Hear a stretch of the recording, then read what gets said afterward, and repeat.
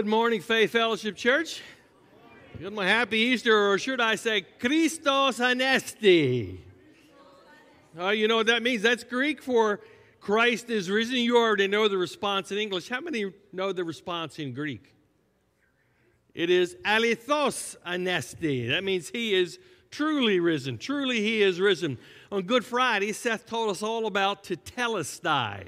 Taught us a new Greek word. That means it is finished. But this Easter morning, we have a new greeting and a better message as we stand here on Easter morning. Paul said it best in these words to his first letter to the Corinthian churches. I'm reading from the Message, 1 Corinthians 15. He said, "If corpses can't be raised, then Christ wasn't, because he was indeed dead. And if Christ wasn't raised, then all you're doing is wandering around in the dark, as lost as ever. It's even worse for those who died hoping in Christ and resurrection, because they're already in the graves. If all we get out of Christ is a little inspiration for a few short years, we're a pretty sorry lot. But the truth is, Christ has been raised." Amen? Amen, yeah. The first in a long line of legacy of those who are going to leave the cemetery. He came to give us so much more than a little inspiration. He came to give us a celebration of life, not only now, but also in the future. So let's try that one more time. Christos Anesti. And the reply, alithos Anesti. Yeah, amen and amen. Let's pray and we'll see what God has for us this Easter morning. Father, we thank you for sending your Son so willingly, and that not only did he come, that he lived a perfect life, a sinless life, that he was put to death on our behalf, 3 days in the ground, yet, Father, on that third day he rose again. Father, you showed your power as he busted forth in victory over sin, over death, and because of that resurrection, we are of all men most happy, and we can rejoice in what that resurrection gives us this morning. We thank you for new life in Jesus Christ. Amen. Amen. Well, tomorrow is the 126th running of the Boston Marathon. No surprise, this year, both Russians and those from Belarus are banned. Everything is political these days. The marathon is 26.2 miles long. I can't imagine running for that long for any reason on God's green earth. I get winded just putting my running shoes on, much less running 26 miles. The closest I've come to running a marathon is watching the Boston Marathon on TV. This year, 24,000 people are going to run that race. Do you know how that got started? In 490 BC, 490 years before Christ, there was a man born by the name of Phidippides. And this is how the legend goes. He was involved in the conflict between the Athenians and another bunch of people that didn't like them, the Persians. And there was this big battle. Now, Phidippides went to the Spartans to enlist their help in the battle. And then he came back and found out that the battle was already being won. And so they sent him from the little town of Marathon in Athens. And he ran and he delivered this message. "Rejoice," he said. "We've conquered." He delivered his message and then he dropped dead from exhaustion. Now, I suppose that's not supposed to be funny, but that always makes me laugh. He just dropped dead from exhaustion. How many of you know this is the legend of how the marathon got started? I'm not making this up. This is how this all got started. He just dropped over dead from exhaustion. So throughout history, people have observed this and said, well, that seems like a good idea. We ought to do that every year. Let's see who else we can kill. Well, how messed up are we, right? 24,000 people are expected to run the Boston Marathon this year without a message. They don't even have a message they're trying to deliver. I'd love to go to the finish line one year, and as they stumble across the finish line exhausted, say, "What's the message? What's the message?" They're going to look at me like I got my head on backwards.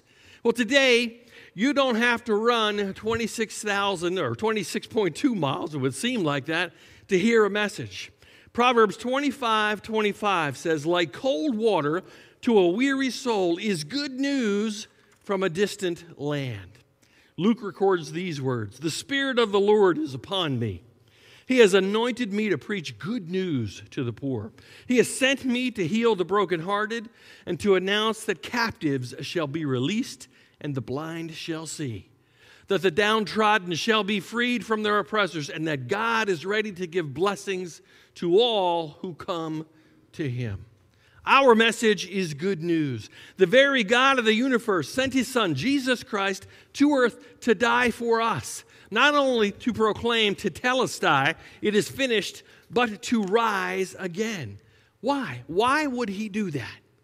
So that we might have life and have it more abundantly. John 10:10 says, "The thief comes only to steal, kill, and destroy. I have come that you may have life and have it to the full." Abundant life. Years ago, there was an ad on television. Some of you may remember, some of you may not. It was back in the 70s. And it expressed what advertisers in today's age try so hard to express, to help people capture that one element of living that would allow you to live life to the fullest potential for which you were created, to get every ounce of joy and vibrancy that you can out of life. It's why some people run, why others seek fame and fortune, to try and discover that one thing that will bring you joy and happiness and that will give you everything for which God created you to be. And in this particular ad, there were 4 or 5 young people on a catamaran. You all know what a catamaran is, right? It's like 2 canoes tied together with a trampoline and a mast in the middle. You ever seen one of these things? Look at that. It's one of the fastest boats in the water. Now, the idea is for the person driving the boat to tip it up so that only one canoe is in the water. That reduces friction, makes it go faster. And everyone else leans on the outside, praying fervently that it will not tip over. And it cuts through the water at tremendous speeds. And these kids are riding the catamaran, and this was the message. You older people may remember it. Younger people, this may not make sense at first. And it went like this. You only go around once in life. How many people recognize that? You remember that? There you go. So you want to reach for all the gusto you can get. You remember that? You only go around once. So you want to reach for all the gusto you can get. Now I want to talk about those 2 things for just a second, because those 2 statements are absolutely true. They are true statements.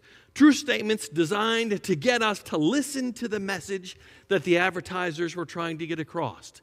Every person in this room is appointed to live once and then to die and then to face God. That first statement is that you'll only live once. Now, there are some religions today that might say that you come back as a fly, or if you've been good, maybe as some higher life form. I'm here to tell you, you ain't coming back as a brick. You get one shot at this life, one shot. You only live once. And deep down inside, I don't care what you say you believe, everyone knows it's true. You got one shot at this life. The whole insurance industry is built around this very truth. It's a worthy profession. They help us prepare for that very thing. And their message is the same. You got one shot at this life. That's why the choices we make as young people and as older people are so important. It's why we need to live each day to the fullest for which God created us. Then the second half is this. Then you want to get all the gusto that you can get. Now, our tendency to think, especially if you're a Christian, is, well, gusto? That doesn't sound like a very Christian thing. I don't know if I should be going for all the gusto. I'll tell you, I believe that if you read the Scriptures, you will see that God never intended for this life to be a waiting room for eternal life. The blessings that God intended for us, some of those are available to us today. And then when we meet Him face to face, we will understand for what He really intended for our lives to be. Jesus said, I have come that you might have life in the most boring, mundane way possible. Is that what He said? No. But I tell you, I grew up believing that. I grew up believing that if it was fun, it was wrong, or at least it wasn't spiritual. I thought God's job was to stand up in heaven somewhere and look over the balcony of heaven, He kind of stood like that. I had seen the pictures. He's looking down. He's looking at me, and there I am. And he says, Jim Lekarwitz haveth fun. No, let's stomp that out. And there are a couple of you maybe who still believe that. And there are some of you who are unwilling to trust God because you think all he wants to do is rip the joy out of your life. He said, I have come that you might have life and that you might have it to the fullest. You might have it more abundantly. That you might know what abundant life is for the purpose for which he created you to be.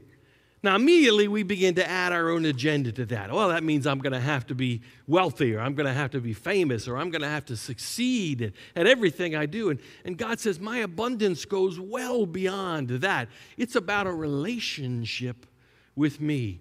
It's about becoming not only everything you can be on the outside, but everything you can be and that God had created you to be on the inside. So the advertisers grabbed hold of these two truths and they paraded them out in front so that they could sell a product. How many of you remember what that product was?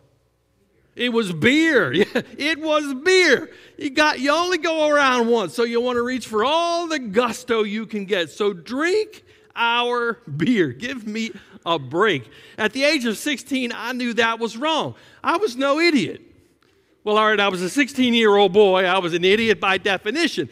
But I knew I could look around. I had eyes, I had ears. I could look at what was going on, and I just observed what was going on around me. At the time, I worked at Sears Central Service on 41st Street. I was in high school in the heart of Hamden. And on Saturday mornings, the older guys, they would stumble on into work, and their eyes looked like two holes burned out of a blanket, just hung over. And they'd be talking about how wonderful the night had been. Dude, you should have been there. We were so wasted. It was such a great time. And it didn't look like it was a great time to me from the way you're acting this morning. But being the idiot that I was, I decided I need to try this. It only took once, I'll tell you that. I went camping and I drank a whole lot of beer and followed that with hard liquor and more beer. And it was probably the most religious night of my life. As I laid down in the tent and things just spun round and round, all I could say was, oh God, make it stop. I want to get off this train. 4 times I crawled out of that tent to heave up everything I had. By the 4th time, I knew there was nothing left. I fully expected my tennis shoes to come shooting out of my mouth. If this is the fullness of life, and it comes from drinking beer, there are cheaper ways to do this. All you need is a good long finger if throwing up is what it's about. So if that's not the answer that we're looking for, then what is? If it isn't beer, what is it? You don't get gusto out of life from drinking beer any more than you do from eating donuts or ice cream or anything else you might try. In fact, it has the potential to destroy your life. So they tied these two truths together. If it is true that you only go around once in life, and if it's true that you want to get all the gusto you can out of life, that God created for us for abundant living, it's what he rose from the dead to give us. Then I want to know, how do we do that? How do we do that? How do we lay hold of that? How do we capture that? This morning I'd like to propose to you that there are 3 biblical principles that we can live by. These principles come to us as a result of the resurrection of Jesus Christ. And I believe that if we follow these principles, we can get a taste of what God intended for our lives. And this is the first principle. The first principle is this: you got to live with nothing to prove. I wonder sometimes how many lives are wasted, how many young lives are wasted, how many teenage lives are wasted, desperately trying to prove our worth to our friends, to those around us. How many adults pass up opportunities to witness, opportunities for integrity because they want to prove their value to their friends. And how much of that value is wrapped up in what people think of us, what other people think of us. And we're so afraid to stand up for what is right. And that's never been more true than in this woke time in which we live now. Because we're afraid we might offend that group, or that group won't like us, and this group won't like us. I watch my second granddaughter, Evelyn. She's 4, and like her older sister before her, and like her mother and her aunt before her, she has become very self-conscious about her image. Just watching her pick out a pair of shoes is a morning's worth of entertainment. Let me tell you, not that shoe, not that shoe. Shoes are flying. Not the 50th shoe in, she's like, I'm out of shoes. I need more shoes to not like. What shoe is going to match this outfit? She's already started down a path of living her life according to what other people think. And I pray that she doesn't miss out on what God might have in store for her in her life. Show of hands, how many of you have stayed in close contact with the people you went to high school with in your graduating class? Few of you. For most of us, the day we graduate is the last day we will ever see those people. Yet we tried so hard to live for their approval. We have a choice now, today, to live to the potential for which God created us, or to live down to the expectations that don't even come close to what He intended for us. Live with nothing to prove. When you start living to other people's expectations, you lower the bar so much lower than what God ever intended. Paul says this of himself in 1 Corinthians. He says, "For I am the least worthy of all the apostles, and I shouldn't even be called an apostle at all after the way I treated the church of God.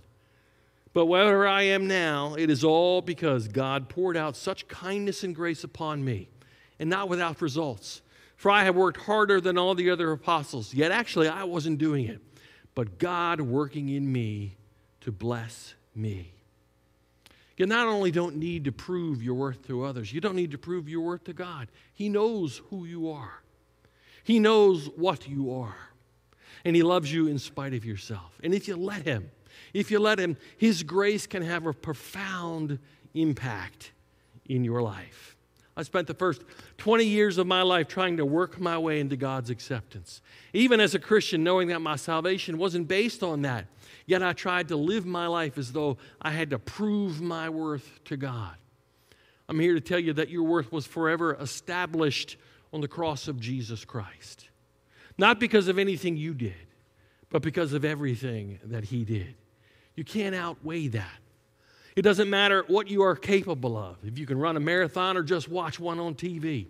If you want to live life to the fullest, then you got to live with nothing to prove. Sometimes I find the most familiar verses in the Bible to be the most comforting. For God so loved the world that He gave His one and only Son, that whoever believes in Him shall not perish, but have eternal life. The Son of God came down here to live, to die, just the way you are, for you.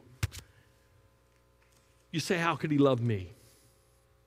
You don't know what I've done. And you're right, I don't know what you've done, but He does. And He loves you anyway. You got nothing to prove. Trust Him. Believe in His love. Accept the salvation that He extends to you today. Accept His grace and forgiveness that He gives you, and you will know life in a new and powerful and meaningful way, so that you can live with the kind of gusto that you were created for. The second principle is this. You want to get all the gusto that there is out of life, then you got to live with nothing to hide. You can't run a good marathon looking over your shoulder. You can't run a good marathon if there's a whole lot of stuff back in your closet. The Bible says in 1 John, if we confess our sins, He is faithful and just and will forgive us our sins and purify us from all unrighteousness. Now, the 2 points I want to drive home here. Number one is this. 2 directions you can go in life. The first direction is this. You can say, well, look, I'm just going to erase that whole moral thing out of my life. I'm going to do whatever I want, wherever I want, whenever I want. And if you make that choice, I guarantee you, you will destroy your life. You don't even come close to the potential for which God created you. This is the most popular philosophy being espoused today, that any kind of morality is old-fashioned, and you'll never be anything dragging along a bunch of morals with you. I'm telling you, that's crazy. It isn't true. It's destroying lives. Someone said this, and I believe it's one of the most powerful statements I've ever read. He who is enslaved to the compass has the freedom of the seas. He who is enslaved to the compass has the freedom of the seas. You can't go anywhere. You can't do anything unless there are some guidelines in your life. And that's the second point, the other direction that you can go. God did not set these guidelines to destroy our lives, but to protect them. God has put these rules in place for us so that we are protected. There's a cargo ship right now, in the bay, stuck there for weeks because they didn't follow the rules. They went out of the shipping lane and they've been stuck in the mud. That's where all your stuff is, by the way. When you go to the store and there's nothing there, it's out there. You take a boat out there, you can pick it up right directly. I enjoy working with wood. And I have a lot of wood tools. They come with all sorts of safety devices and warnings and instructions on how to use them, and more importantly, on how not to use them. Now, you might decide that you're a real man, and as a real man, you don't need to read the instructions. And you may be lucky enough to die with all your fingers intact, but chances are you're going to get hurt. I was using a router one day. It's a woodworking tool that spins a blade anywhere from 8,000 to 35,000 times a minute. It's a blur to watch. Any one of those revolutions is enough to do you great bodily harm, as I found out one day. I was trying to route an edge on a very small piece of wood, too small to clamp to the table. And so instead, I flipped the router upside down so now the blade was facing me. I clamped the router to the table, and I duct taped over the switch so that the safety was disabled and it was always on. I took that piece of wood and I began feeding it through the blade of the router. I was fine for the first 3 cuts. I had one more cut to go, and you know that's always when trouble happens. On that last one, on that 4th cut, the blade grabbed the piece of wood and it pulled it along with my fingers right into the blade. I completely routed the tip of one of my fingers off. Looked like ground beef. Happened so fast, I figured that I would be able to pull my hand out of the way if something went wrong, but the blood that sprayed across my shop proved otherwise. Fortunately, my finger was able to recover, though for 6 or 7 months I had no feeling in that fingertip. I tried to hide it from my wife. I refused to go to the doctor out of fear of being thought an idiot, because I was one. See, I was living with something to prove that I wasn't an idiot, and certainly with something to hide. You see what I mean about rules? They're there to protect us. They guard us from bad things happening. Yet so many times we throw caution to the wind. See, if you're going to live life to its fullest potential and follow the guidelines God has set in place for success in your life, there are going to be moral problems, moral decisions that need to be made. How do I act? Where do I go? Who do I hang out with? But if you follow the guidelines, there is freedom in that life of Christ. Freedom to the fullest. You can live up to the potential for which God has created you. The day that Adam and Eve decided they knew more than God was the day that they dropped the bar so much lower than God had ever intended. And we still suffer from that choice. But God says, come to me. You got nothing to hide. If we confess our sins, He is faithful and just to forgive us our sins and to purify us, to cleanse us from all unrighteousness. When Jesus died on the cross for you and me, a man who had never done anything wrong, who had been perfect in all that he had done, it was not only the nails that killed him that kept him there. It was the weight of every sin that you and I had ever committed or will commit that kept him nailed to that cross. And as he hung there between heaven and hell, every fiber in his flesh, every drop of his blood cried out, good news! Good news. You got nothing to hide and nothing to prove. He took upon His own soul the shame and guilt that was intended for us so that we could run free, so that we could move toward what He created us to be, so that we could know the freedom He intended when He first created us. You want to live with all the gusto that God intended for you. You want to be everything that God intended for you to be. And you got to live with nothing to prove and nothing to hide. And the final principle is this. You want to get all the gusto you can get out of life, you got to live with nothing to lose. Isn't it funny what we hang on to? What if God came to you today and said, follow me. I want to show you everything that I'm going to do for you. Come with me. Would you be like me? My tendency is to say, well, wait, God, I haven't finished my house yet. I haven't gotten married yet. I haven't had kids yet. I still got things I want to do. I still got my career. What about my grandchildren?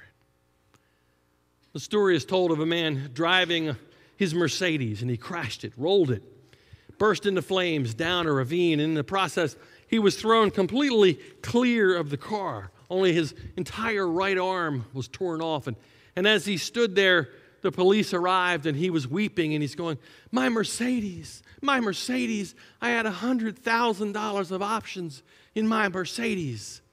Well, he wasn't using that arm. That one was gone. But he said, my Mercedes. And the police said, you idiot. You need to come with us. You've been hurt. He said, but I spent $100,000. I loved that car. And the police said, mister, your arm is gone. And he looked down for the first time and he said, my Rolex. Where is my Rolex? And we laugh. But when you live with something to lose, you hang on to what you can never have forever. You lose the ability to be everything God created you to be. That's what made the Apostle Paul so amazing. There was nothing they could do that would stop him. You stop preaching or we'll beat you up. Paul's attitude was, I count it a privilege to suffer for the name of Christ. In our country, we don't suffer for much of anything. Usually we try to avoid that.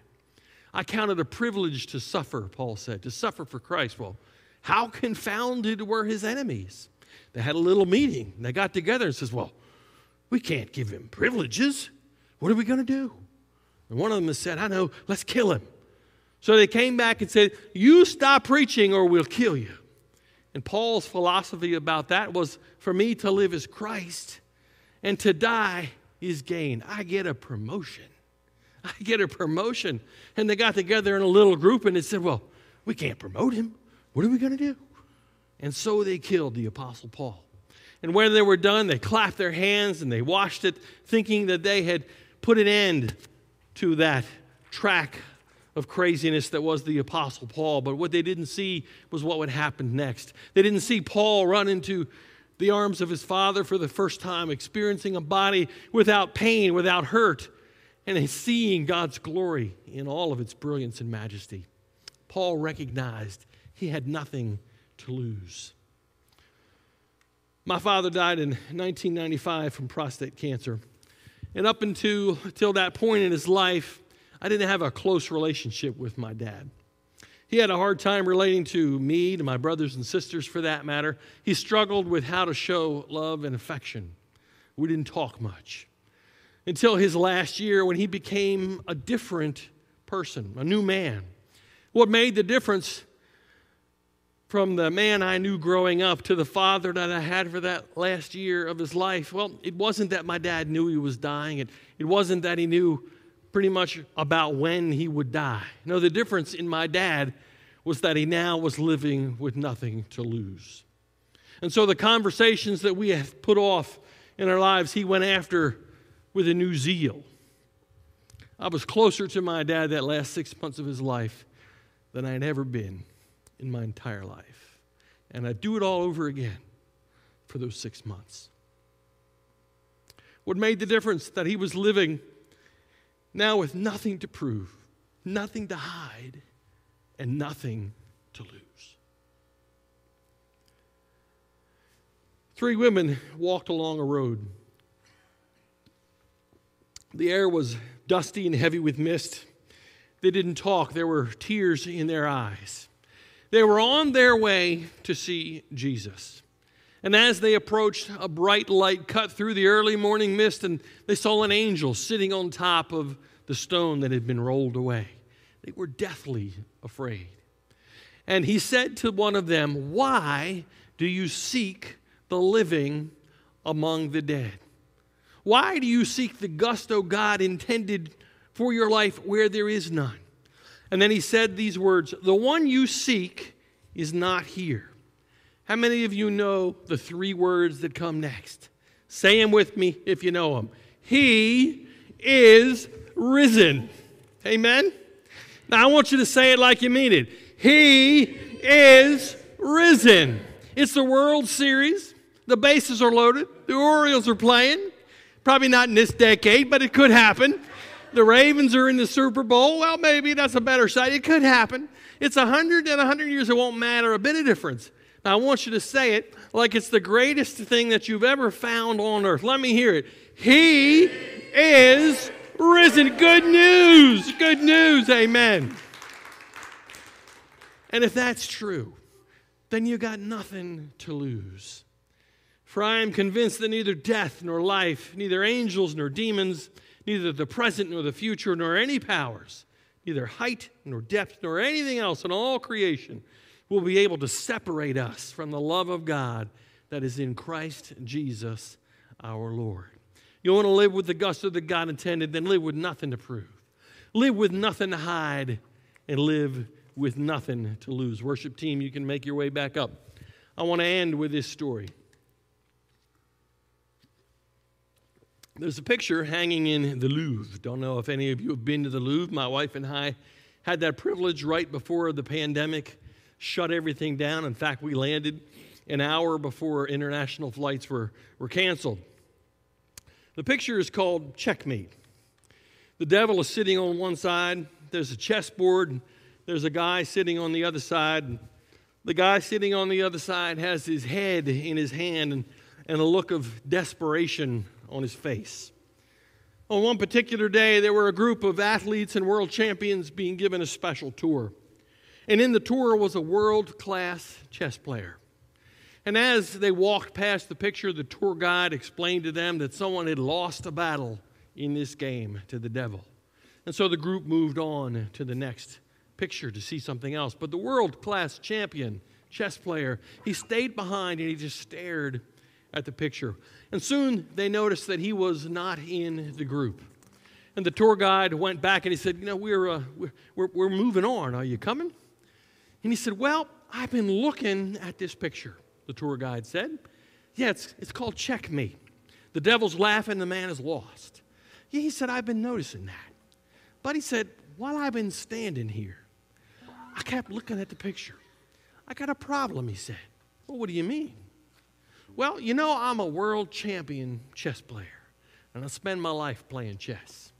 And normal people don't always see what a world champion chess player sees. He said, when y'all walked off, I looked at the devil laughing, and I looked at the man in desperation. But he said, I noticed something on the chessboard. He said, either they're going to have to change the painting, or they're going to have to change the name of the painting. And the guy said, well, why? Why would they have to do that? He said, I'm a world-class chess champion. And he said, what I observed on the board is that I found out that the king still has one more move. I'm here today to tell you the king still has one more move. In the fullness of time, God sent his son. I dare you to believe it. The king has one more move. One more move over your finances. One more move over your marriage. One more move over your children. Because of the resurrection, he has one more move. Because when it looked like Satan was going to win by crucifying Christ, God says, I got one more move. Up from the grave, he arose so that you can have life with all the gusto God intended and created you to have. And so that you can live with nothing to prove, with nothing to hide, and with nothing to lose. Faith Fellowship, know that God is for you and not against you. We'll end with a song.